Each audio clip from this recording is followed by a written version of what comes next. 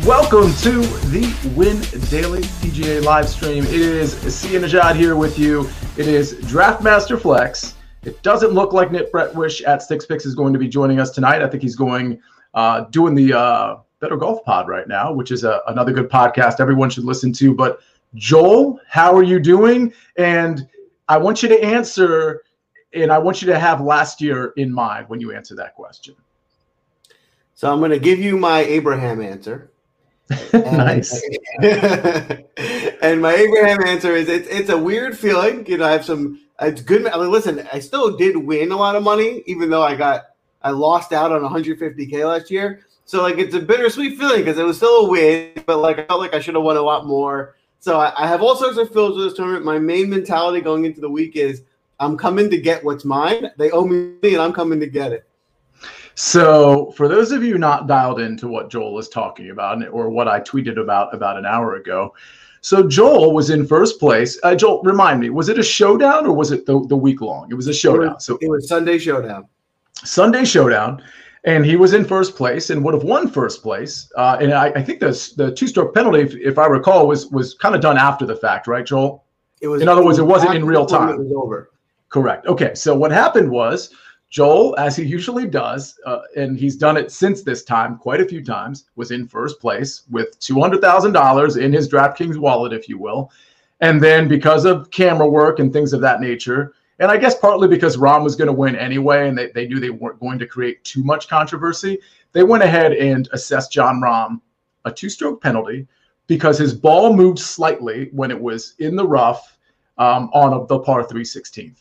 And that two-stroke penalty bumped Joel, here with me today, from $200,000 to $50,000. So it's interesting because, you know, it's good news, bad news, right? You still won $50,000. And since that time, you've won a lot, which we've chronicled on this WinDailySports.com show. But with that said, I have to ask you before we talk about the Memorial and before we get into the player pool. And by the way, I might be peppering you with questions like this kind of throughout the show because the psychology of this is so interesting to me. When did you see you had won the $200,000? Were you monitoring it in real time? Like I know some people like me, we wait until the tournament's over and then I want to check. I don't necessarily, if I know I'm way up there, I sometimes don't want to check and see that I was in first and dropped before. So it sounds by your head nod, you were watching it the whole time. And after the 18th hole was completed, here you are. Take me to that point where you're like, oh, I just won $200,000. Well, it's funny. That day happened to be a day I was at my family's house. So I had like an audience with me. We were all watching. I was following. So I was like, listen, there's about, whatever it was, 4 or 5 holes to go. I am really in contention. I was looking good. Like, so the whole room comes in. And so if you can imagine, right, a whole bunch of people watching a golf tournament, there's no volume on the TV. So as I've been told from my friends afterwards, they were talking about potentially assessing the penalty on the broadcast, but I wasn't hearing any of that. Mm-hmm. All I saw was the tournament was going on. It wasn't assessed. And I'm like, I'm good. I'm going to win the tournament. Like, the celebration was happening. Like it was a lot. I was so excited. And also like this was still the very beginning of my hot streak. So, my family and everything was like, how are you winning this? Like it was a whole new thing to everybody. And then it was not until like right when the tournament ended where a few of my friends, I still didn't see it myself, started texting me like, oh no, I think they're going to reverse it.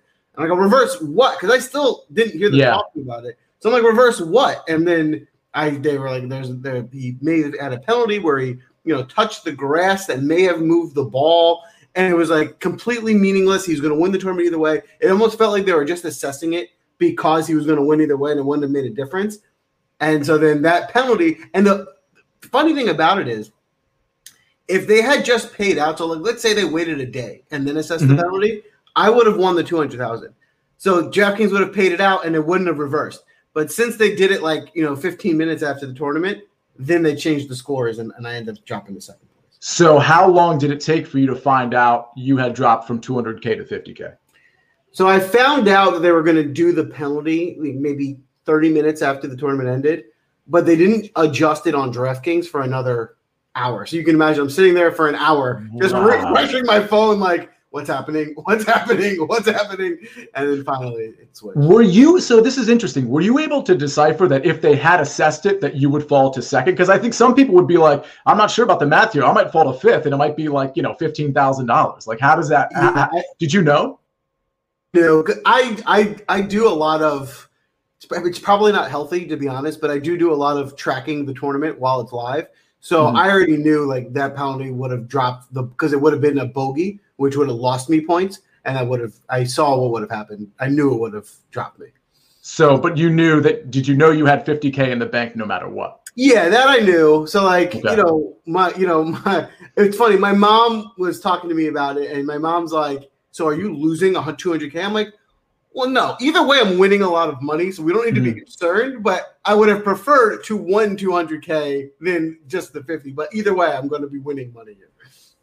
That is really interesting. So your perspective on that was actually super healthy. And correct me if I'm wrong, you got some media attention from this, right? Because my understanding is that Win Daily Sports and Jason Mizrahi sort of found you from this story. Like this story kind of popped up and Jason's like, oh, this, and then we kind of found out your prowess in the PGA DFS realm, which was kind of a new thing for you that you had taken up among some of the other sports you had already sort of partaken in. But with that said, just tell me about the media attention. How did your name even get out there? Yeah, it's funny. I didn't know that the media attention would come. I woke up the next day, and I just read different. I read a lot of Action Network and things like that. And the headline at a lot of places, like the newspapers, Action Network, was meaningless penalty costs better $150,000, and I was like, that poor bat. I was like, oh wait, no, that's me. It took me a minute to realize, like, it's like, you wake up every morning and like you read the same articles, you go to the same places, and so I'm reading them. Oh man, and then I'm like, oh my god, wait, they're talking about me. This is wild. So then, it started getting attention. People started contacting me, and then luckily I got to Win Daily. So it all worked out in the end. But I would still take my $150,000 if I could. And since that time, you have taken that and then some. Tell me, I'm trying to remember between that point in time where you won the 50,000, it should have been 200,000, and right now, I know you've hit big in NBA. I think NFL as well and golf. What's maybe your top two, if you can remember off the top of your head, your top 2 or 3 biggest wins since that time, which I think was last July 2020. Yeah, I've had a pretty big NBA takedown, 100,000 tournament in January. And I've since had, close to probably 5 to 10 other $50,000 wins. The sad thing for me is, I'm kind of like a showdown specialist. Like that's my bread and butter. And during quarantine last year, when this tournament was happening and things like, you notice this tournament had a $200,000 first prize for Sunday Showdown. You don't see that as much anymore. I think it's because, baseball, basketball, there's a lot of competing sports, so that it's hard to fill up these bigger tournaments. So sad thing for me is that there's just fewer opportunities to hit those big jackpots that I like to chase, just because golf isn't the premier sport anymore, even though it is for us and it should be for everyone, but DraftKings doesn't view it that way.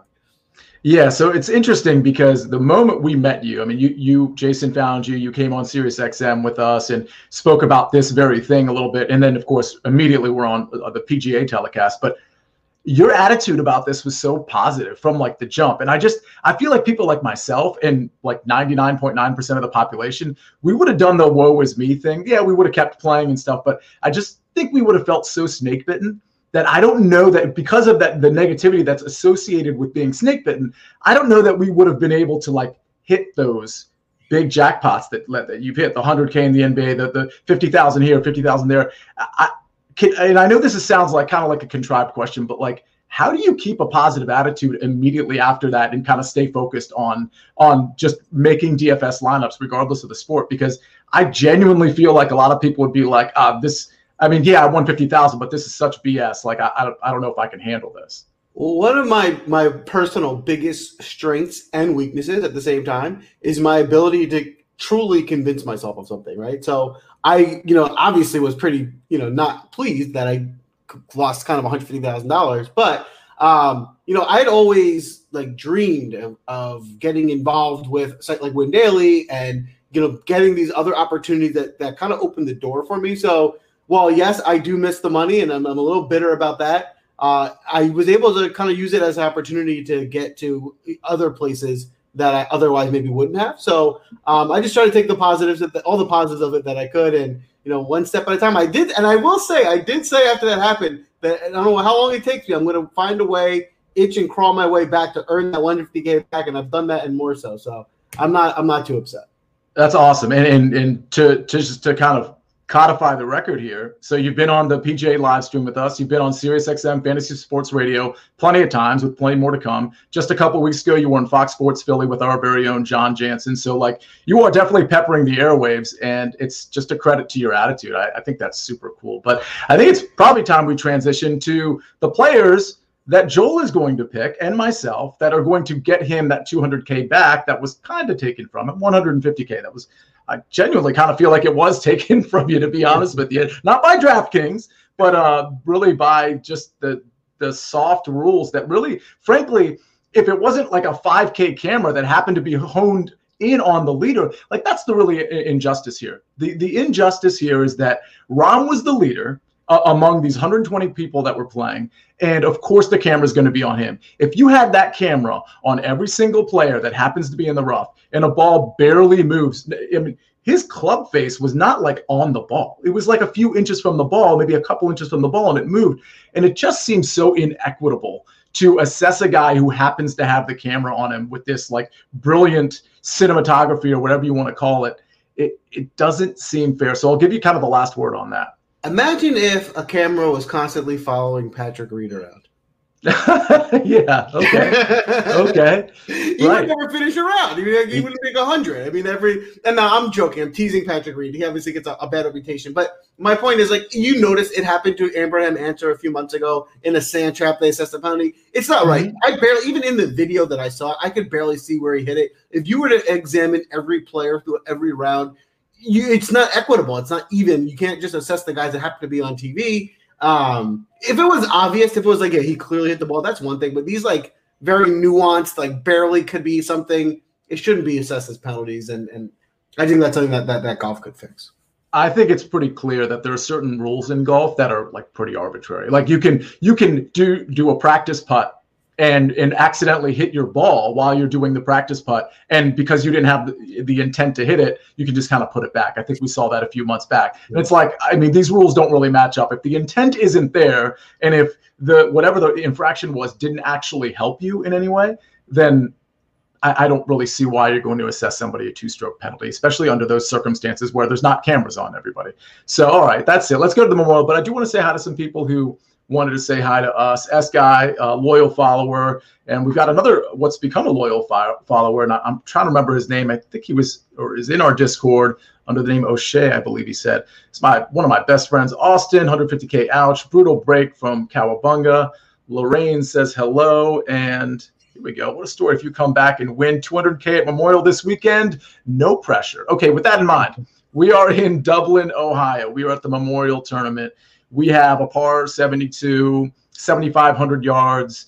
You know, I don't want to get too much into sort of the nuts and bolts of the field because we have the articles up there. And frankly, it's Tuesday night. Most of the people listening to this show are probably 3 or 4 podcasts deep. And so they kind of understand what this is. But I will say this, the rough is going to be penal here.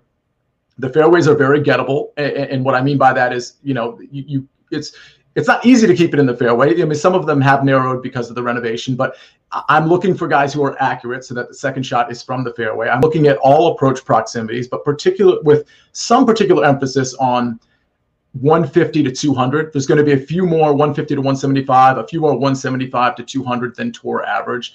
And the other thing, but you can look at just general approach numbers if you want. You don't have to narrow it down, but just a couple extra minutes maybe on those proximities. But the one thing I did want to point out, Joel, the greens are pretty small, and the conditions here and the way this is set up around the green game is definitely going to be a factor. So this is one of the first tournaments, like in my modeling, I didn't tick it up too much. It's not like I put like 25% on around the green, but I did tick it up a little bit more than I normally do. And I have the numbers there. So even if the percentage is off, I can at least see and appreciate, okay, who's top 60 in this field, for example, and around the green, who's top 12, whatever I want to go by.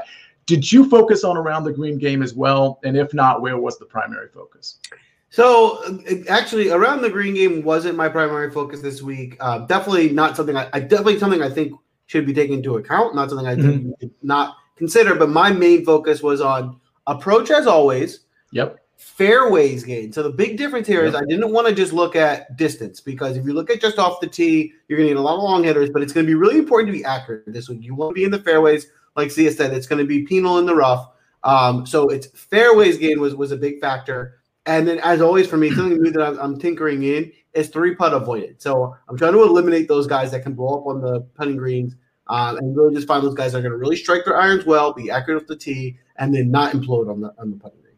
Yeah, and by the way, the putting greens are fast. So even though they are smaller green complexes, I mean, there is implosion capability here. So that 3-putt avoidance thing, I don't usually add that in, but I think I might start. So at least give it just a few percentage points. So at the very least, I can kind of see it and see how the players factor in with that. I think that's all we need to say about the course, to be honest with you. One thing I want to point out, I think the intuition for most people when they think of off the tee, they're thinking, well, that must be 50% distance and 50% accuracy. Well, that's not how it's weighted. Okay, so you need to understand the reason why Joel is saying something like fairways gained, which might be kind of a concept people aren't super familiar with. Essentially what that's saying is, guys who are keeping it in the fairway and percentage by which they are keeping it in the fairway relative to the field. So keep that in mind, that off the tee is really going to tell you kind of a skewed story, and that skew is more towards distance. So with all that in mind, I don't think we need to talk about the course any longer, really. Let's just get into this elite range. And Joel, I really wanted to ask you about this elite range because when I look at the 10K and above guys on DraftKings, I don't really like any of them. I don't like their value. I see that each of them has inefficiencies in a certain area that I'm sort of focused on. So I understand that they're the best guys in this field, but I also understand you can go down to the 9K range and get guys that are very comparable to this 10K and above range. So I'm hoping that within the next 2 minutes, you convince me that, hey, it's Jon Rahm, dog. Let's go. Jon Rahm is the guy, or Bryson is the guy, because if he's in the rough, he's gonna be the guy to get it out of the rough. And whatever you want to say, maybe it's Jordan Spieth. Who in this 10K range and above are you liking? So it's funny. There's one guy again I'm going back to who is kind of number one in my mouth by a good margin, and it's Collin Morikawa. Collin Morikawa has been, even though it's almost like we want to say he disappointed last week. I mean, he still got a top 15, so it wasn't it wasn't so bad. But he's absolutely murdering the field in his approach numbers. He's very accurate off the tee, which will serve him well here. He's going to need to make a few putts, as always. You're going to have to make some putts to win a golf tournament. But it's kind of like, everything else about Morikawa's game is adding up. And it's just, can he sink some putts this week? And, he doesn't implode every week putting. There's some weeks. So if this is the week where he gets the putter right, then I think he wins the tournament. Now, also in this range, I agree with you. I think what we're seeing is that these are the best golfers in the world. But that second-tier golfers, I think, is just closer to the top tier than they used to be. And so I totally get your point in that I'd rather just go that second tier because I can just build way more intriguing 6-man lineups instead of having to rely on one of these top guys to win the tournament. Now, the couple pieces of data points I will just touch on is that, well, Jon Rahm has been playing his best golf. He's unbelievably accurate off the tee. So if you want to buy into the narrative that you need to hit fairways, Jon Rahm is, hit fairways. That's what he does. That's what he's the best at in the world. So, that's something that's why this course system, well, that's why he won it last year. He should compete again this year, in my opinion. And, I had a laugh about it earlier today. It's funny how much Jordan Spieth has turned things around. I mean, he's competing in every tournament. And to sit here and say you're going to fade Jordan Spieth, it's just not a good idea. Now, because of his price tag, it doesn't mean you have to hammer him in because he really kind of has to really win the tournament to pay off. So I'm not saying you have to play Jordan Spieth, but he should at least be on your radar, someone you're thinking about because he's missing.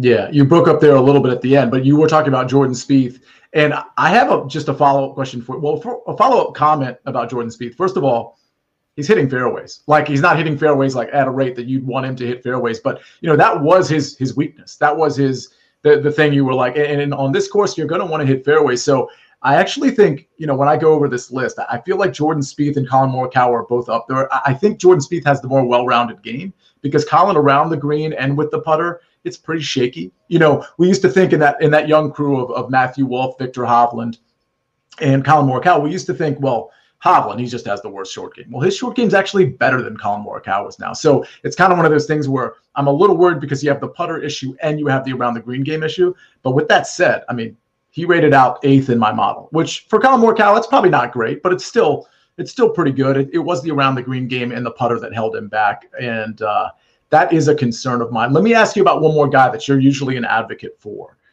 Rory McIlroy. He's going to be kind of under-owned. What I mean by that, he'll probably be in that sort of 10% range. So in this elite range, he's likely to be the lowest owned guy, is my guess. With that in mind, do you take a shot at Rory? I mean, last tournament out, he wasn't very good, but he won the tournament before that and was a miscut before that. So I'm not 100% sure where his game is, but he has the new swing coach. He's won since he's had the new swing coach. He's had a few weeks off. He's Rory McIlroy. He's had success on this course before. Is he worth, in a single entry, for example, if I'm doing 3 single entries, does one of them have Rory McIlroy in it, or do I just avoid that and maybe throw him in some 3 maxes? I like Rory a lot this week. Here's my reason why. He won a tournament. He became America's sweetheart again. We went to the PGA, and everyone was like, Rory, he's back. He's the most expensive player. Everyone was on him, and he disappointed. But if we take a deeper dive into why he disappointed and how that looked, his approach numbers were beautiful. I mean, he crushed the ball. So it wasn't like he was missing it. It wasn't like he lost that stroke. Rory couldn't putt, right? And I'm not giving Rory an endorsement of being a great putter. That's, obviously you need to make some putts, but Rory's not like, Morikawa, where he's constantly having this issue with his putter, right? He just had a bad week putting. If Rory had a good week putting, he would have been another top 15, top 20, definitely. So, my other concern with Rory this week is accuracy off the tee. He has been a little wild off the tee, and that's not going to help him. But if he keeps it in fairways this week, I think he's going to contend very much so. So I like Rory. I think it's a good way, especially to get different too with a really good golfer. Yeah, I think that's the approach. I mean, if you talk about the 10K guys and above, every single one of them, in my opinion, if you actually look at the metrics, has a problem. Like Collin Morikawa, we love, great ball striker, but he does have a problem with the short game. And Bryson DeChambeau, his approaches have been pretty bad lately. Jon Rahm, equipment change. Some of these proximities that we're concerned with on approach, they're a little shaky. So you can make an argument against anybody. You can find something. But with Rory, he's so well-rounded that I think you're right. Like if there was somebody in this range to kind of like run away with it, in my opinion, it would be Rory, and it would be a result of him keeping it in the fairway. It's a big if, but I'm just saying if he keeps it in the fairway, his game all around. I mean, I'm trying to convince myself at this point because I actually think you made such a good argument. I think Rory might be the guy I might end up going with. I might pepper in maybe some Jon Rahm and Jordan Spieth, but I think Rory might be my guy in this range. No, and I say that, and this is a perfect segue to the 9K range. If I'm making 20 lineups, 10 of them are going to start in the 9K range, maybe 12, maybe 13, something like that. So while I'm saying I like Rory, and while I'm saying I might take a shot at Jordan and Jon Rahm, that's not a lot of shots because I'm starting a lot of my lineups in the 9K range. So with that said, let me just tell you who I like in this range. I'll start from the bottom up. We got Scotty, we got Patrick Reed, Tony Finau, Corey Connors, Decky, Patrick Cantlay, Xander Schauffele, Viktor Hovland. I don't think I can jump on the Xander bus. I think I'm kind of done with that. But the guy I'm not done with that also frustrates people in kind of an equal way is Patrick Cantlay. Cantlay I can be on because I saw the bounce back last tournament. He's got great history on Jack Nicklaus courses. He's got great history here. He just seems like we might be getting him sort of on the rise. And Xander's solid, but I just feel like he's more name recognition than actually, finishing position. So give me Hovland, give me Patrick Cantlay. I think I might be off Corey Connors. I'm considering Tony Finau, and those are kind of my 3 guys that I like. I like Viktor, Patrick, and Tony Finau. What say you about those 3, and who else do you like? Yeah, I love those. I think I am on Connors. I think this course shapes up really well for him. And I think with his accuracy, I think he can have a really good week. I love Finau this week, so I'm with you on that. And the one guy in this range, I like Cantlay, so I'm with you on that. I think we're in a lot of alignment. I'm not going to be too high on Xander. The one guy you didn't mention that I happen to like a lot this week is Hideki. Yeah. Hideki is striking the ball really well. I will say, I would have liked him a little bit more with maybe $500 cheaper. But in this tournament, the way he struck the ball, I feel like he can win, any week right now. When he sinks a few putts, he's going to be right there. So I think this range, I like the way your strategy. If you can start your builds in this range and make some really competitive lineups. The only this week that I will throw in is, and I'm sure we'll get to later on, there are some really, really undervalued guys down in the 6K range that can help you build if you want to get some of these more elite guys. So we'll get to that later, but the pricing this week is a little weak from DraftKings. Yeah, it's well, we'll talk about that low 6K range because there's not just one. I think there might be 2 or 3 guys that are mispriced. One's an obvious misprice, and so we'll get there with that. But the one kind of pushback there is about the elite range. You're right. You can take those guys that shall remain nameless for the 1 or 2 people that don't know who we're talking about yet. But what you can do is you can pair that with your Rories if you want. But the cool thing is you can also pair them with a couple more of the 9K guys. You know what I'm saying? So while you can dive into that elite range freely because of the discounts we're getting in the 6K range, you can also just dabble more in that 9K range or that upper 8K range just to have different builds, that kind of thing. So, but I see your point there. Viktor Hovland, is he on your radar? I mean, obviously he's going to be popular. It looks like he's going to be probably close to 20%. Does that get you off of him? Because he's probably, I should say, most definitely going to be the most popular guy, with maybe Tony Finau being a second place. What's your take on that? So I'll share a little exercise that I do with ownership percentage each week. I build my lineups probably either Tuesday night or Wednesday morning before the final ownership percentages come out.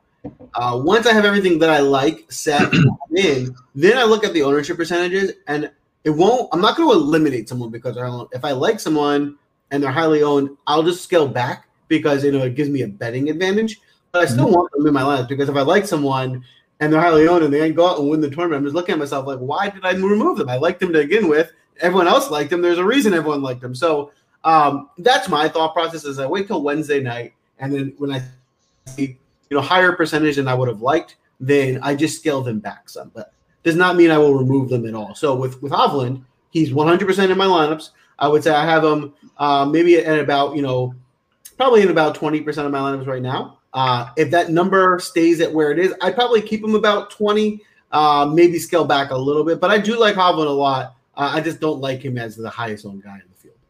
Right. And I will say this. One thing you have to understand, Joel and I's perspectives are a little bit different. I'm more willing to take some chalky guys because I'm playing mostly single entry and 3 maxes, whereas Joel is doing the 150 max for the most part. So kind of keep that in mind in our Win Daily Discord, which everybody should be a part of at this point. It's really inexpensive just to join windailysports.com if you match us up against really anybody. But more importantly, we're really active in there asking questions to the questioners. And what I mean by that is they might say, hey, do you like this guy? And our question, do you like this lineup? And our question back is, well, where are you entering it? We kind of have to have that information, or we're not really giving you an informed answer. So when you have a Viktor Hovland in a single entry, and you have him paired with another chalky guy, we'll probably get to, let's say, a Charlie Hoffman, for example, who's a good price, or Keegan Bradley. Have them both in single entry if you want. That doesn't mean it needs to be you don't want it to be all chalk, but you can have a few chalky guys in a single entry, even a 3 max, get different, maybe 1 or 2 other places with a 5% or something like that. But in the the big tournaments that Joel is entering, that Sicily Kid is entering, you're going to have to find ownership leverage in more places than you would in a single entry. So understand that as well. Oh, and look at this. Look at this. See, compliments play well on this PGA live stream. Thank you, Ivan. And look, we got something here. +1 for the Win Daily Discord community. Cowabunga, very active in Discord. This guy is great. And did I show this one already? Yeah, I did. All right. I'm just kind of making sure Joel knows that pressure's on, dog. Sorry about that. Okay, so let's move because I took up so much time with the first 15 minutes, which is telling that story, which is freaking fantastic, by the way. Let's go to the 8K range. There's a lot of guys I really like in this range. And so let me start by just saying the guys I like. I like more than half of this range. So, Joel, I'm hoping you can kind of narrow it down for me. Sam Burns is really interesting because he's coming off the mid-tournament withdrawal. When I say mid-tournament, it was the first round. It was a couple of weeks ago. But it always kind of scares me when it's one thing if it's a Webb Simpson from a month ago and he withdrew with a neck issue right before the tournament started. It just didn't seem that serious. But when you have a back issue in the middle of a tournament, it just scares me more for some reason. I can't go on, that kind of thing.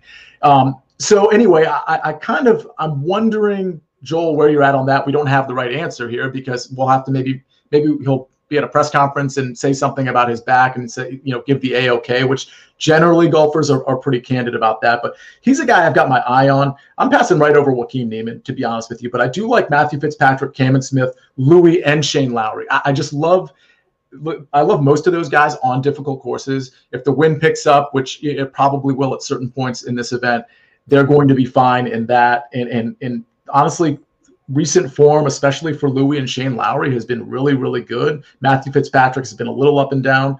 I like all those guys. And then I'll leave you with this. I like Keegan Bradley and Charlie Hoffman. And I don't think I need to tell you why. The ball striking is great. Any model you run, if it's last 24, 36, probably 50 rounds, 12 rounds, Charlie Hoffman and Keegan Bradley are probably going to be in the top 5. They're going to, no matter how you did your metrics, they're definitely top 10. They're probably top 5. And one of those two might be literally number 1, like they are on mine. In fact, they're 1 and 2. So too good to be true, probably. But I think they are really good cash game plays. And I think they're, maybe you don't want to play both of them. If it's a single entry, yeah, you can probably play both of them, get different elsewhere. But just know they're going to be popular. So Joel, tell me who you like in the 8K range. Yeah, so this range is pretty interesting. Sam Burns scares me.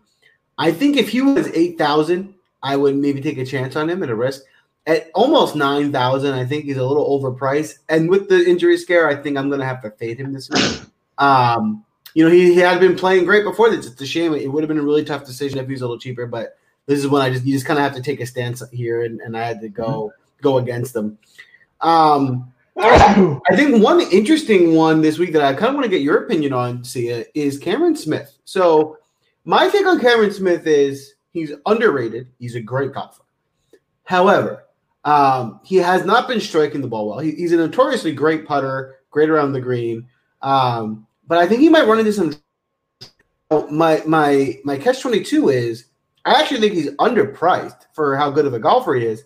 But I just don't think this course and how he's striking the ball now is a good fit. So I don't know what to do with Cam.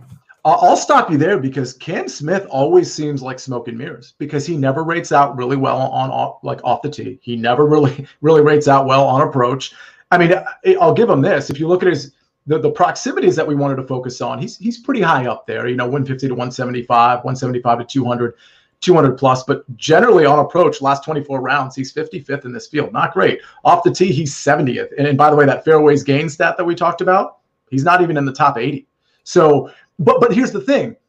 That's always the case with Cam Smith. And yet in these powerful fields, in these talent-ridden fields, on these difficult courses, he always shows up because I'm assuming it's because he makes up for it with the short game because he's obviously going to rate out there. He's top 10 around the green. And with the putter, let's see, he's top 20. So, I mean, he's making up for it. And this is the right course for him to make up for it around the green. But I don't know how he does it, which is why he's such an interesting play, right? Because people are going to see these very metrics, especially the people who are diving into all these resources, and they're going to be like, I like him, but like he's not rating out very well. And I'm looking at his potential ownership. It's not high. It's not going to be over 10%. I promise you that. So I think he's a good play. I just don't know how he's doing it. And now let me ask you this. I'll preface this by saying, he's a better golfer now than he's ever been before. This year, he's peaked. He's playing great. However, he's got a pretty bad history at this course. In his last 5 outings, the best he's done is tied for 65th with 3 missed cuts. So he's never historically done well here, which is another thing that scares me a little bit. But you have to preface that with he is a different golfer this year than he's ever been before. Previous years. That's interesting because there's a few other guys that haven't been good here that are in this 8K range. Like I think it's Keegan, not Keegan. I think maybe it's Charlie Hoffman. He doesn't have a great, and Louis Oosthuizen doesn't have a great history here. But their recent form is so good, I'm willing to actually just like look away. But now that you mentioned the Cam Smith history here and the fact that his metrics don't really pop up, it kind of makes me feel like, all right, no, I think I have to pivot off him, especially because I like so many other guys in this 8K range. So I think you have me convinced at this point. He wasn't really on my radar in the first place, but I mean, he certainly makes sense, but I like too many other guys. I'd honestly rather play Fitz, Louis, or Shane Lowry. To play devil's advocate, the only other side of the coin to say is to get a guy with the number of top 10 finishes that Cam Smith has this year at $8,600, seems criminal, right? Like as well as he's been playing at this price, it did that up. But you're right, the metrics just tell me not to play. Well, and to your point, I mean, if you're trying to win a couple $100,000 like you are this week, Joel, I mean, he's going to be the lowest owned guy in this range. It's going to be either him or Sam Burns, or I suspect Sung Jae's ownership is going to crawl up a little bit, and maybe same with Billy Horschel. I mean, even right now, Ricky Fowler's a little bit ahead of Cameron Smith, which is like hilarious to me. Hold Obviously, on, wait a minute. I know you were getting to Ricky Fowler because you always find a way to Ricky, just like you always found a way to Jordan Spieth, and that ended up really working out. So I'm not going to make fun of you, but okay. So you can start with Ricky. And tell me the rest of the 8K guys you like. Yeah, so no, I definitely do. I like a lot of the guys you mentioned. I think we're pretty aligned on the rest of the 8K range, but I think Ricky now, like Sia said, this is a GPP play. Don't go playing Ricky in your cash lines. I don't think that makes a lot of sense. But if you want to take a shot on Ricky in your GPPs and in big tournaments, I think he makes sense this week. He has, and his improvements we've seen. He had been since the beginning of April. He had played in the Valero in early April, and then mostly in May. The first two tournaments, he had been getting strokes off the tee, so he had been hitting his driver better. At the PGA, he lost strokes off the tee, so it's a little bit of a mixed bag. But for the most part, he had an improved driver in recent form. He's had his best approach numbers in years, I would say, at the PGA. He was making putts around the green. Ricky looked good last week, and this course is a course that should suit him, right? This is a course that he's got 2 top 10s, top 15 in the last 5 years. A lot of areas are just pointing to Ricky to me this week. Again, like I said, I'm not going to go crazy and overplay him, but I do think this is a week where we don't have to completely fade him. I think I'm going to have some Ricky exposure. Yeah, and I actually thought his ownership was going to be closer to like 5%. I was on the first cut on Monday, and I said, if you want to win a couple $100,000 and you want to fire a single bullet into the big contest, make sure Ricky Fowler is somewhere anchored in that lineup, because my impression was he's going to be super low owned. Now, I mean, he's not crazy owned or anything. He's going to be under 10% no matter what, in my opinion. But I see the argument for Ricky Fowler. I'm not going to be willing to do it. I'd rather take a chance on other people in this tournament that are similarly owned from a percentage standpoint, but I totally get that. I did want to point, this is pretty consistent, this stat that TYC is pointing out. Never shot around in the 60s, which is pretty consistent with the fact that, like, if you look at his history here, it's pretty bad. I didn't know that, but it makes sense that he never shot around in the 60s. Well, if you remember last year, what's interesting about this course is they actually played 2 tournaments here with it back-to-back weeks, or very similar back-to-back weeks. Back-to-back weeks. And one tournament was like, I don't remember the exact numbers, but like one tournament, like the winner was like 4-3 under. The winner was like 15 under. So it played like 2 different courses. It was like one week was easy, the other one was really hard. So like you don't know what you're going to get here. How it's set up, the wind, what have you. This could play as one a really difficult course, or they could set up and it could play like another, pretty easy course for these pros. Yeah, and by the way, you can look at that from last year. So, I mean, even though the course is played a lot differently, so I don't know how – it was the WGC Workday, by the way. That was the tournament right before the Memorial, and it played completely different. So I wonder if even looking at that really matters. I know Jack Nicklaus probably took umbrage to the fact that these guys were shooting like, putt-putt scores or like par 3 scores. So he obviously made sure that there was going to be some problems on his course. And since the renovation, I mean, I took a look at the renovations that somebody – posted something on Twitter about Jack Nicklaus talking about the renovations, and just kind of there was some flyovers, some drone stuff. It looks like a really tough test. I mean, he's not messing around. Like, you are really going to have to be precise, not just with your irons, but with the short game off the tee. He's definitely going to ask the golfers to to basically pull out all the tools in their tool belt, essentially. So it's definitely going to be, I mean, I'm really guessing because I don't know what the weather's going to be like, but I'm guessing the winner here is probably like 12 under, 11 under, something like that. So anyway, good stat by TYC. I don't know what else to call you, Inc. TYC. So if you want to drop a name there that we should reference, since you're such a good contributor, let us know. 7K range. Now, this is a gigantic range. So I don't want to go through. It's not that gigantic, actually. This is just a 121-person field. But, I'm not going to read off all the names. But let me just tell you a few guys that stick out to me. And honestly, this isn't going to be the list in the entirety in terms of the guys I like, because I don't want to mention 15 guys. Gary Woodland pops out at me a little bit. Emiliano Grillo, in spite of the lack of a short game, pops to me. Stuart Sink, I think, is interesting. Kevin Streelman, I really like. Charles Schwartzel, I think, is interesting. And by the way, the differentiator between I really like and is interesting, obviously, I really like means I'm playing them a lot. Is interesting is I haven't really made a decision. They're probably going to make a lineup, but I'm not sure if they're going to make multiple lineups. Let's see. Lucas Glover is in here. I think he was the late entry. Lucas Glover's been playing great. Let's see. Doug Gim, I think, is a solid play. He actually gained with the putter last week, believe it or not. And this is a preferred green of his. I mean, to the extent that's even a thing, it is a preferred green of his. Matt Jones, I also like. Taylor Gooch. And here's my big surprise. Aaron Wise really rated out well in my model. I really like Aaron Wise this week. And so that's going to be a guy I'm probably going to lean on just to pick up leverage. And as I say that, I haven't even looked yet. So his ownership's going to be probably 5% or less. Obviously, everybody's watching this podcast in the world. So it's going to jump up probably to like 7 or 8%. I still like Aaron Wise. I think he's a really smart play this week. He's not really in people's consciousness, but he's a really good golfer, and he rated out really well. I think he was 21st in my model, which is pretty good considering this range, and I think the upside is there for him. So those are most of the 7K guys that I like. I didn't mention Cameron Chingali. I don't think I'm going to be on him this week. He's pretty popular. I don't mind him. I'm just not going to be on him. I didn't mention Matt Wallace. I don't think I'm going to be on him. I didn't mention Kazire, which I should have been on him last week, and I wasn't. And I didn't mention Chris Kirk. I kind of thought he gave up on Sunday. It was super discouraging. He was in one of my big 6-for-6s, and he shot 7 over par, tied for second worst on the course. The worst guy was DA Points, I believe, just to give you some perspective on how bad Chris Kirk was. But 7K range, who do you like, Joel?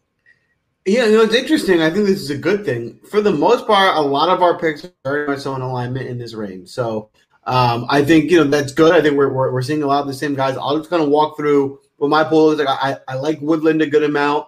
I got you didn't have a small amount of Mark Leishman. Mark Leishman plays less of the metrics and more. I think he's a better golfer than the price. So a guy who has enough upside for GPPs, you can build out some lineups. So he's a GPP play for sure.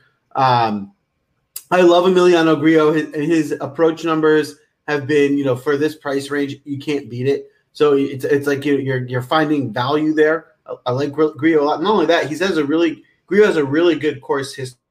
He's got 9th, 23rd, 40th, and 11th in his last 5. Granted, he missed the cut the last time out. I think he's playing better now than he probably was this time, last year. I'm going to go down. Another guy you didn't mention this range that could be interesting is Cameron Tringali. Again, he's a guy that, if he was priced another $1,000 up, I don't think anyone would blink an eye. So again, it's a value play here. To get a guy you can round out lines with at that price makes a lot of sense to me. I like Streelman a lot. I like Sink. I'm with you on all those guys. I like Kazire. Kazire's coming off 2 tied for thirds in a row. His approach is just, he's just crushing the ball right now. So you can't get any better than that. But someone you didn't mention here who's interesting, who's really kind of a course specialist, happens to be playing pretty well. Coming off a tie for 8th at the Charles Schwab is Brendan Todd. If you want to look at fairways gained, he's probably one of the most accurate off the tee drivers there is on tour. He's done really well here in the past. And, he at the bottom of the range at, 7,200, that's, you can really get creative with your lineups with what you want to do up top with him in there. Yeah, it's interesting. So Sicily Kid, otherwise known as Stephen Pilardi, who will be publishing our ownership article tomorrow around probably 6 p.m. every night. That's a really, really good article. He puts his picks in there and he puts ownership numbers, which are honestly more accurate than any of the ownership numbers I've seen anywhere else. So everybody at WinDailySports.com is very familiar with that article because everybody waits on it. I wait on it because I need that for my secret weapon. But the reason I bring him up is because he was on Brendan Todd last week. And if you looked at Brendan Todd's metrics prior to last week, they were garbage. It was not the Brendan Todd of old. He has not been the Brendan Todd of old for, 6 months. And me and Patrick were kind of like questioning Steven. We're like, where are you getting this from? Like, why is it Todd week this week? Like, what? And he was excellent. And Steven had a lot of shares of him. And boom, Todd completely went off. The only pushback I have here, with Tringali and Todd, I feel like those longer iron proximities, and I know I'm kind of like splitting hairs here a little bit, but we do have more 150 to 175, 175 to 200 than tour average here. Not much more than tour average, but more, a few more shots that they're going to have to take every day from those ranges. And I don't think those guys are as good with the longer irons. And so that's my one issue there. But honestly, I'm not going to argue against either of those guys. Todd was completely locked in last week. He really, truly looked like the Brandon Todd of old. So at 7,100, 7,200. I think he's a super smart play. So I like that quite a bit. Are you going to be on any Taylor Gooch? Heading into the week before pre-research, I was assuming I would be. After digging a deeper dive into his numbers, for lack of a better way of saying it, I was unimpressed. Mm-hmm. He is a guy that I think, when looking for value, he outperforms his price tag more often than not. So if you're playing a GPP, I'm okay with him, but I wouldn't chase him in smaller tournaments. Yeah, that makes sense. All right. Anybody else in the 7K range that you wanted to point out, or should we just move to the 6K range? Let's go. Let's go to the 6K range. So let me just start with the guy sort of towards the top, and then we can talk about the outlier that is in the low 6K range. I'll just give you some guys at the top that I like, don't love. Troy Merritt, he's been playing really well lately, and it's reflected in his ownership number. It looks like he's going to be in that, at least 5 to 7% range, and that's a lot for a 6K guy. For those of you that are listening, Alexander Noren, tough track. He has a pretty good all-around game. I do like him. Adam Hadwin, I think he's just playing a lot better lately. So I don't think he's going to jump out at you from a strokes gained standpoint, but I do think he's playing well. And if, this might not be the course for him, but I think he's worth taking a shot on. Other than that, I think it's really those guys I think Brandon Steele is interesting. I don't know that I'm going to play him, but listen, there's two guys that are at 6,100 and Joel, maybe you want to start there. One of them in particular makes no sense. Now I understand this is a shorter field, so it's 121 people, and there's not special invites and exemptions and just kind of weird players that nobody's ever heard of. So there's something to be said for, this tournament, it makes sense for some good names to be in that lower 6K range. But there's one that definitely doesn't make sense. That was definitely either a conscious mistake, because they wanted to draw people's attention to DraftKings or something, which is clever, or it was just, somebody messed up. And, there's no consequences to messing up on DraftKings. It's just kind of one of those things. Last week we had Vincent Whaley at a low price. I think he was 6,100, but that's Vincent Whaley. He had made 7-8 cuts in a row, fourth longest streak on tour. Still, people didn't really know his name. At least we did, but most people didn't know his name. But this is a name. This is a name that has been good on this course. Really good. Not just good, really, really good. This is a name that has been really good recently, the last 4 or 5 tournaments. This is a guy who probably a good course fit if he can get the putter rolling. And drum roll, please. Joel, I assume you know who I'm talking about? Of course I know who you're talking about. Obviously, it's Robbie Shelton, right? That's an easy one. He's going to end up being the guy. Him and Tagala are going to end up being the guys somehow. No, it's Kyle Stanley. It doesn't make any sense how whoever's job it is to make salaries, you're right. They either made a huge mistake, which doesn't seem like that's possible, or they did something intentionally. It doesn't add up. He has a great course history. He's coming off a top 10. Why priced at 6,100? I have no idea. Now, what I do think, I just have this hunch, because this is how things usually work.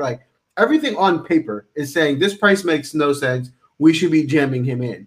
But golf isn't perfect, and that doesn't mean he's gonna. He's still on the scheme of things, an average golfer at best, right? He's priced as a way below average golfer. Can an average golfer have a bad round? Of course. So I wouldn't go crazy and have him in every lineup, because at the end of the day, he's just an average golfer that just happened to do well on the course, and he could miss the cut. And I actually have a bad feeling that because of the mispricing, everyone's going to overplay him, and then something bad's going to happen. So keep that in mind, that while the price doesn't make sense, and he's definitely worth putting into a handful of your lineups, he can also miss the cut. He's just a volatile average golfer that would be a good fit.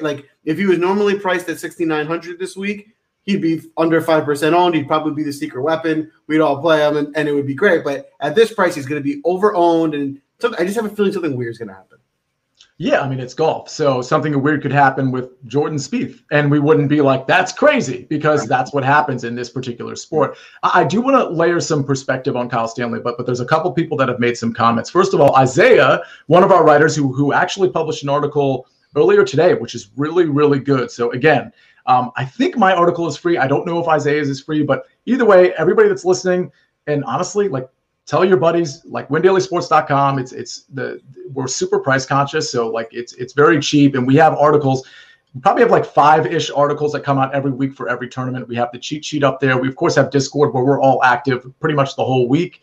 So definitely check us out. But again, some of our stuff is free, including this, what we're doing right now. So subscribe to the YouTube page. Tell your friends to subscribe to the YouTube page.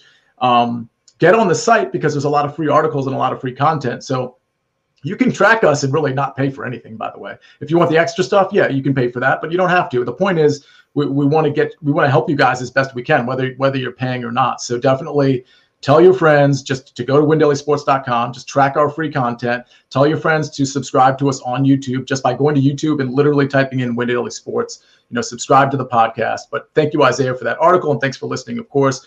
And then any love for Ortiz in this range? I can tell you, Ivan, there's no love for me. And let's make it quick on this one, Joel. Any love for Ortiz? I didn't hear that, but I think you said none, right? Not really, yeah.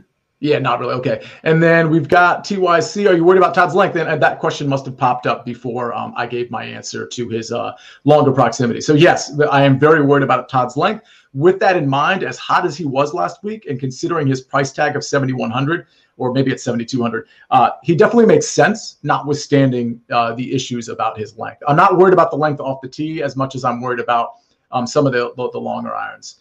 Although off the tee, he's obviously going to be short too. So yeah, I'm a little worried about it. Okay, so let me just pick up on Stanley, and then we can talk about maybe one other guy that I want to talk about in the 6K range. So just to give some perspective here. So yes, of course, Kyle Stanley can miss the cut, just like Jordan Spieth or Rory McIlroy can miss the cut. But here's the perspective that everybody needs to know. Like when you're rostering Kyle Stanley, and I believe that you should in a lot of your lineups, but not all of your lineups. I would never tell you to roster any single person with all of your lineups because that's not really fun. It's just not fun to do that. I don't want to have every single one of my lineups killed. Like, sorry, I do this for fun too. Like I make money. I have some big weeks just like Joel. Well, not just like Joel. I have some big weeks. They just don't necessarily have $200,000 or $50,000 implications. I guess it was we hit 10K here, 7,500 there, that kind of thing. But the point is, I want to have fun too. So I don't want to flood my lineups with Kyle Stanley. Here's what you should know. At 7,400, you got Matthew Kuchar. I call him Matthew. We have Charles Schwartzel. They're both 7,400. The reason why they're important is because their outright odds are 100 to 1. Guess who else's outright odds are 100 to 1, Joel? Who? Kyle Stanley. So that's the perspective that you need. Okay, so what I'm telling you is, just like Charles Schwartzel and just like Matt Kuchar, those two can obviously miss the cut. I happen to like Charles Schwartzel, but he's not a guarantee to make the cut by any stretch of the imagination. So that's the perspective you need. When you're rostering Kyle Stanley, in my opinion, based on the outright number on Kyle Stanley, which is an appropriate outright number in my opinion, you are rostering a 7,400 golfer and you're getting a $1,300 discount on him. And that's all you need to know. So it's a clear and obvious value play, but you're not going to jam Charles Schwartzel no matter how much the value is. You're not going to jam Matt Kuchar no matter how much the value is. So understand that you're getting tremendous value, more value than you'll probably ever get in any DraftKings experience you'll ever have in any sport, because I truly believe that in this particular case. But with that said, he's still the equivalent of a 7,400 golfer who can absolutely miss the cut. So just know that going in. And that's why, in my lineups, let's say I have 20. I think Kyle Stanley's probably going to be in like 8 to 9 of them.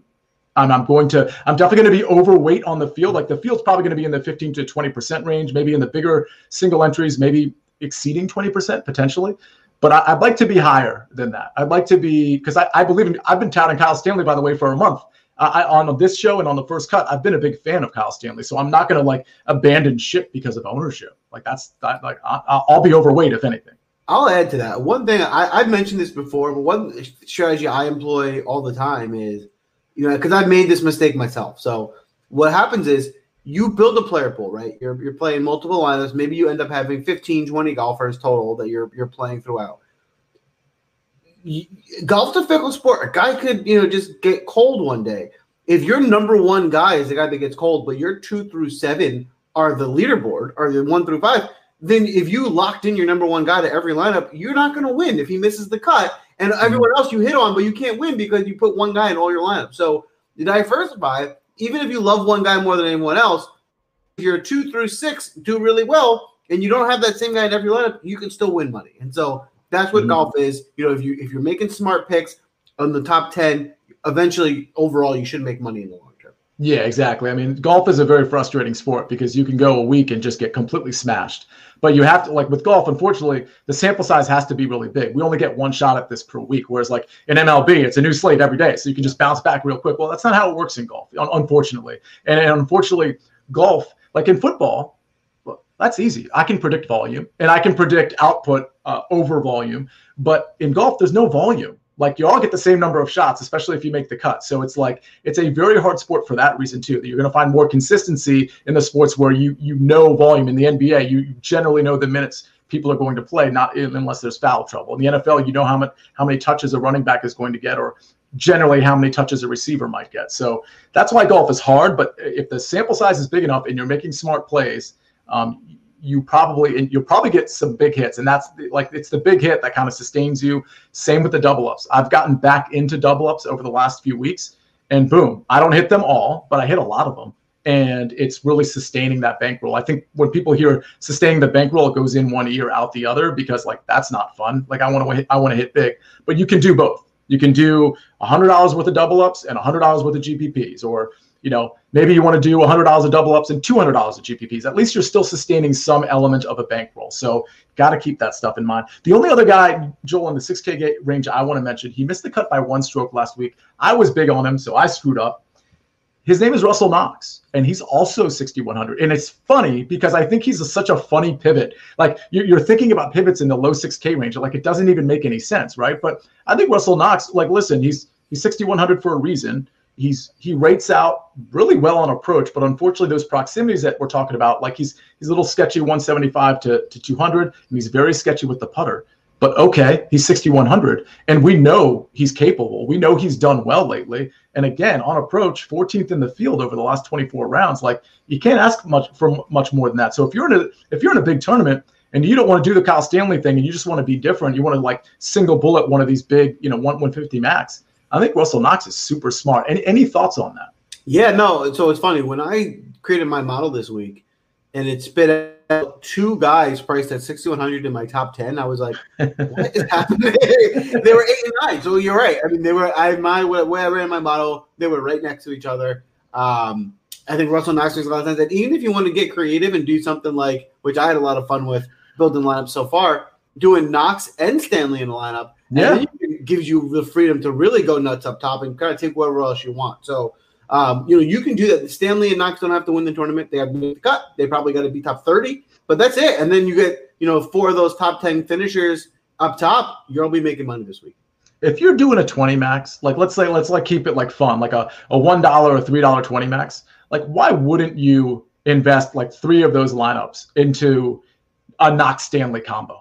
You got 17 more where you can pepper in one of those or none of those. Like that totally makes sense. If you go Knox Stanley, I know it sounds ridiculous, but it only sounds ridiculous because of their price tag right now. Rewind this a week ago. And if we're talking about Knox Stanley, we're like, yeah, Knox Stanley, they're going to anchor the bottom of my lineup. And then, I'm going to take these 4 other guys. So you go Knox Stanley.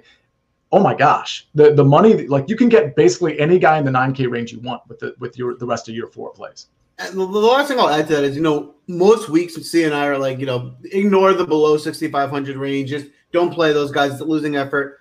To help you mentally get over that, you can play Knox and Stanley as if they were 7,000 flat golfers because they normally are that, right? So, it seems like it's just a mispricing. You can feel confident, like we said, play them as 7,000 golfers, so don't play them in all your lineups. But if you were 7K instead of 6.1, you'd be comfortable playing them in whatever percentage you would. Totally agree. We have a question here. This is interesting because TYC says, what are your thoughts on Norlander at 6,400? So I can tell you, Joel, I'll let you answer too, but I was big on Norlander at the beginning of the year because I saw the potential he exhibited late last year. I think we were on him late last year too, Joel. But you might have been first to market on Norlander, like right after golf came back from the pandemic. I'm talking like June, July, August, and he was sort of crushing it for us. And then he completely went away. I think it was the putter that really got him in trouble. But honestly, the ball striking was kind of sketchy too. He had a really good week last week for him. I don't think I can do it. I don't think I'm touching Norlander. I understand the concept of being early on him, and I think that's sort of where the question comes from, because TYC is a pretty sophisticated player just from the questions I know that I get from him. But with that said, that's just not the chance I'm willing to take. Joel, what are your thoughts? Yeah, and as C said, like, I almost have a bias to Norlander. I love him when he's playing well. I want to get him in. I like him. I root for him. My biggest concern with him this week, well, he did turn around his approach numbers that looked good last week. His off the tee was so bad, and this is a place where, like, I don't want to be finding my driver at this course. I want to be dialed in, and he's going to have to find it, and there's a lot of risk with that. Yeah, totally get it. All right, so that's anybody we forgot before we get to outrights and first round leader? Anybody you want to bring up that just off the top of your head, like, oh, we forgot to mention him? Or are we good? No, I think we're good. Let's get to the outrights.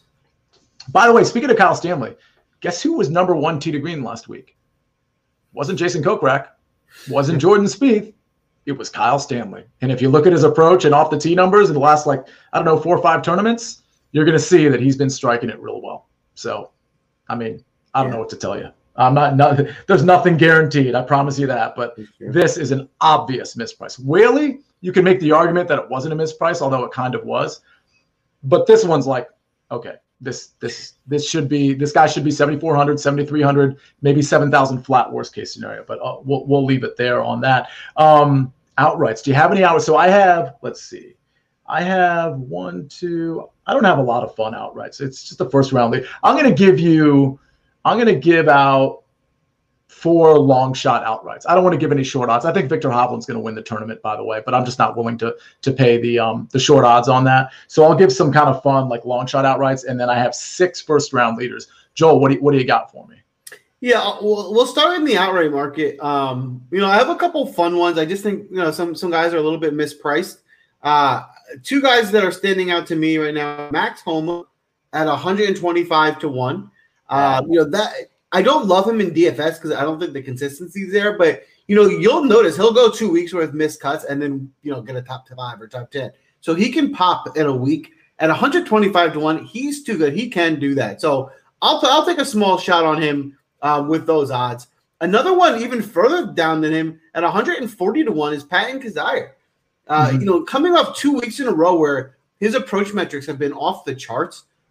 He just needs to come in here and show some consistency with his putter, and he could compete this week at 140 to 1, and then you can have a lot of fun with that bet. And the last one, and I guess the theme of the week is Kyle Stanley, 130 to 1. I mean, again, this is a guy who's got a history with how many top 10s here, and he can compete. These are really, really good odds. Again, it'll probably be one of the more elite range guys, but if you want to get in early at some really long odds, these could be a fun small dollar bets. Which reminds me, so the odds I gave on Kyle Stanley were from William Hill. The Stanley, Kuchar, Schwartzel comp were 100 to 1. But yeah, you can probably shop for Kyle Stanley and get him, like you said, 125. It's probably paid down now, but he probably opened at like 200, 150 is my guess. I'm just guessing. I have no idea. I like that. By the way, and I do want to say this because you did mention Knox was like top 10 in your model. Just from a full disclosure standpoint, he was more like 40th in mine, which, by the way, is still pretty good. Top 65 and ties make the cut. He's 6,100. You can do the math there. You don't have to do the math there. Actually, it's like pretty simple. But the point is, I did want to say, like, hey, he was 9th in yours. He was a little lower in mine, but I still like him as a play. And I do want to point out the reason I thought of that, by the way. Max Homa is 16th in my model. I haven't mentioned Max Homa's name. I don't think he's a particularly good course fit, or at least I didn't. And it was because the around the green game has been pretty bad. If you go last 24 rounds, he's like almost 100th in the field out of 121. But I got to tell you, everything else is grading out really, really well. So I think the Max Homa play is really, really smart, especially in the betting market, because you can probably get a good top 20 number on him given his odds, and the outright number certainly makes sense as well. Okay, so here are my outrights. Interestingly, the outrights I'm giving you are William Hill, but the first round leader are going to be DraftKings because, I don't know, that's just how I did it. Okay, so Keegan Bradley and Charlie Hoffman are both 50 to 1. I don't know about the win equity of those guys, but I think 50 to 1's a good enough number. And then here's just a few fun ones. Actually, I'm just going to give you 2 more, and then we'll go to first round leaders because Again, I think some of these guys at the top of that 9K range are probably better suited, your Hovlands, your Patrick Cantlays, to win this. So feel free to take a number there if it's good. But I have Stuart Sink at 100 to 1, and I have Aaron Wise at 125 to 1. Again, Aaron Wise is going to be my surprise guy this week. I really like him. It's kind of a hunch, but he did grade out pretty well in my model too. And I actually think he has some win equity, and 125 to 1 is a super fun number. So why not? We can get a first round leaders now. Joel, do you have any of those? I do. I got a couple of guys at 100 to 1. So again, nice. we're swinging for the fences. The first one is Michael Thompson. Michael Thompson's nice. A guy we didn't get to on the DFS side. I think he's an okay kind of low range guy. Also, if you're still filling out the 6K range, but at 100 to 1 for a first round leader play, I think he can get you one of those low rounds. And really, the main point of this bet is 100 to 1. I mean, that's huge value on a guy who I think can compete this week. The other 100 to 1 play also is Martin Laird. Martin Laird is a similar vein. He's I think he's a bit overlooked this week. His approach numbers have been coming on pretty strong, and I think he can get you one round, maybe. Hopefully, it's the first one to pay off maybe 100 to 1. I was thinking about Martin Laird for DFS purposes, so I'm going to have to deep dive him a little bit more. I like that call. I think Martin Laird has been striking it really well. I'm just not 100% sure if he's the right course fit just from a DFS standpoint. And as I'm talking, I'm like buying time because I want to see where he rates out of my model. He's 50th. And honestly, he's only 50th because his putter's deplorable and his around the green game isn't great either. But everything else, he's 22nd on approach. The proximities he's pretty good at, not great. That's an interesting first round lead. Okay, I've got 6 of them. I only gave you 3 outright, so it gives me some cause to throw in an extra first round leader. So let's get started. I have to give you the chalk first round leader guy. And that's Charley Hoffman. I'm just gonna pick Charley Hoffman as a first round leader all the time. He hasn't been doing it recently, but typically he shines on a day one. So 50 to 1 on Charley Hoffman. That's fine. Throw $5 on that. It's fun, but it's not super fun. Kevin Streelman's been really good lately. He rates out well in my model. I'm going to be playing him in DFS. He's 55 to 1. Throw some maybe $6 or $7 on that. I don't know. Depending on we got to talk about bankroll management here. Maybe first round leader plays aren't the play, but $2-3 on Kevin Streelman, that makes sense. I'll give you where you need to put in your thousands of dollars. But let's go to the next guy, Sam Burns. Okay, so if we don't want to take him in DFS, which totally makes sense, I don't know that I want to take him over 4 days, but maybe the back injury is a nothing thing. And so if I'm getting Sam Burns at 60 to 1, I know how hot this guy can get. I don't think he's the best closer in the world, even though he recently did it.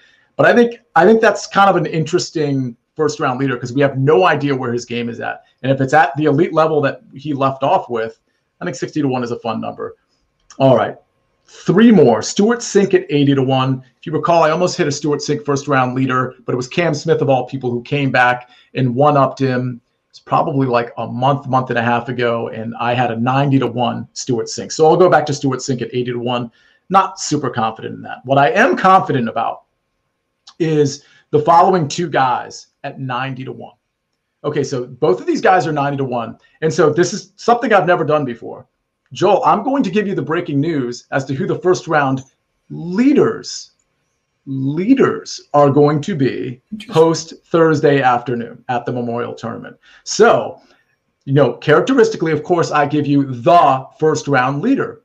And I give it a couple days in advance because I want to make sure you gather all your money and you put it on this first round leader so you can buy a house or a car or something lovely for your significant other. But this time I happen to know, because I'm a wizard, that 2 guys are going to be tied for first place after Thursday at the Memorial Tournament in Dublin, Ohio, 2021.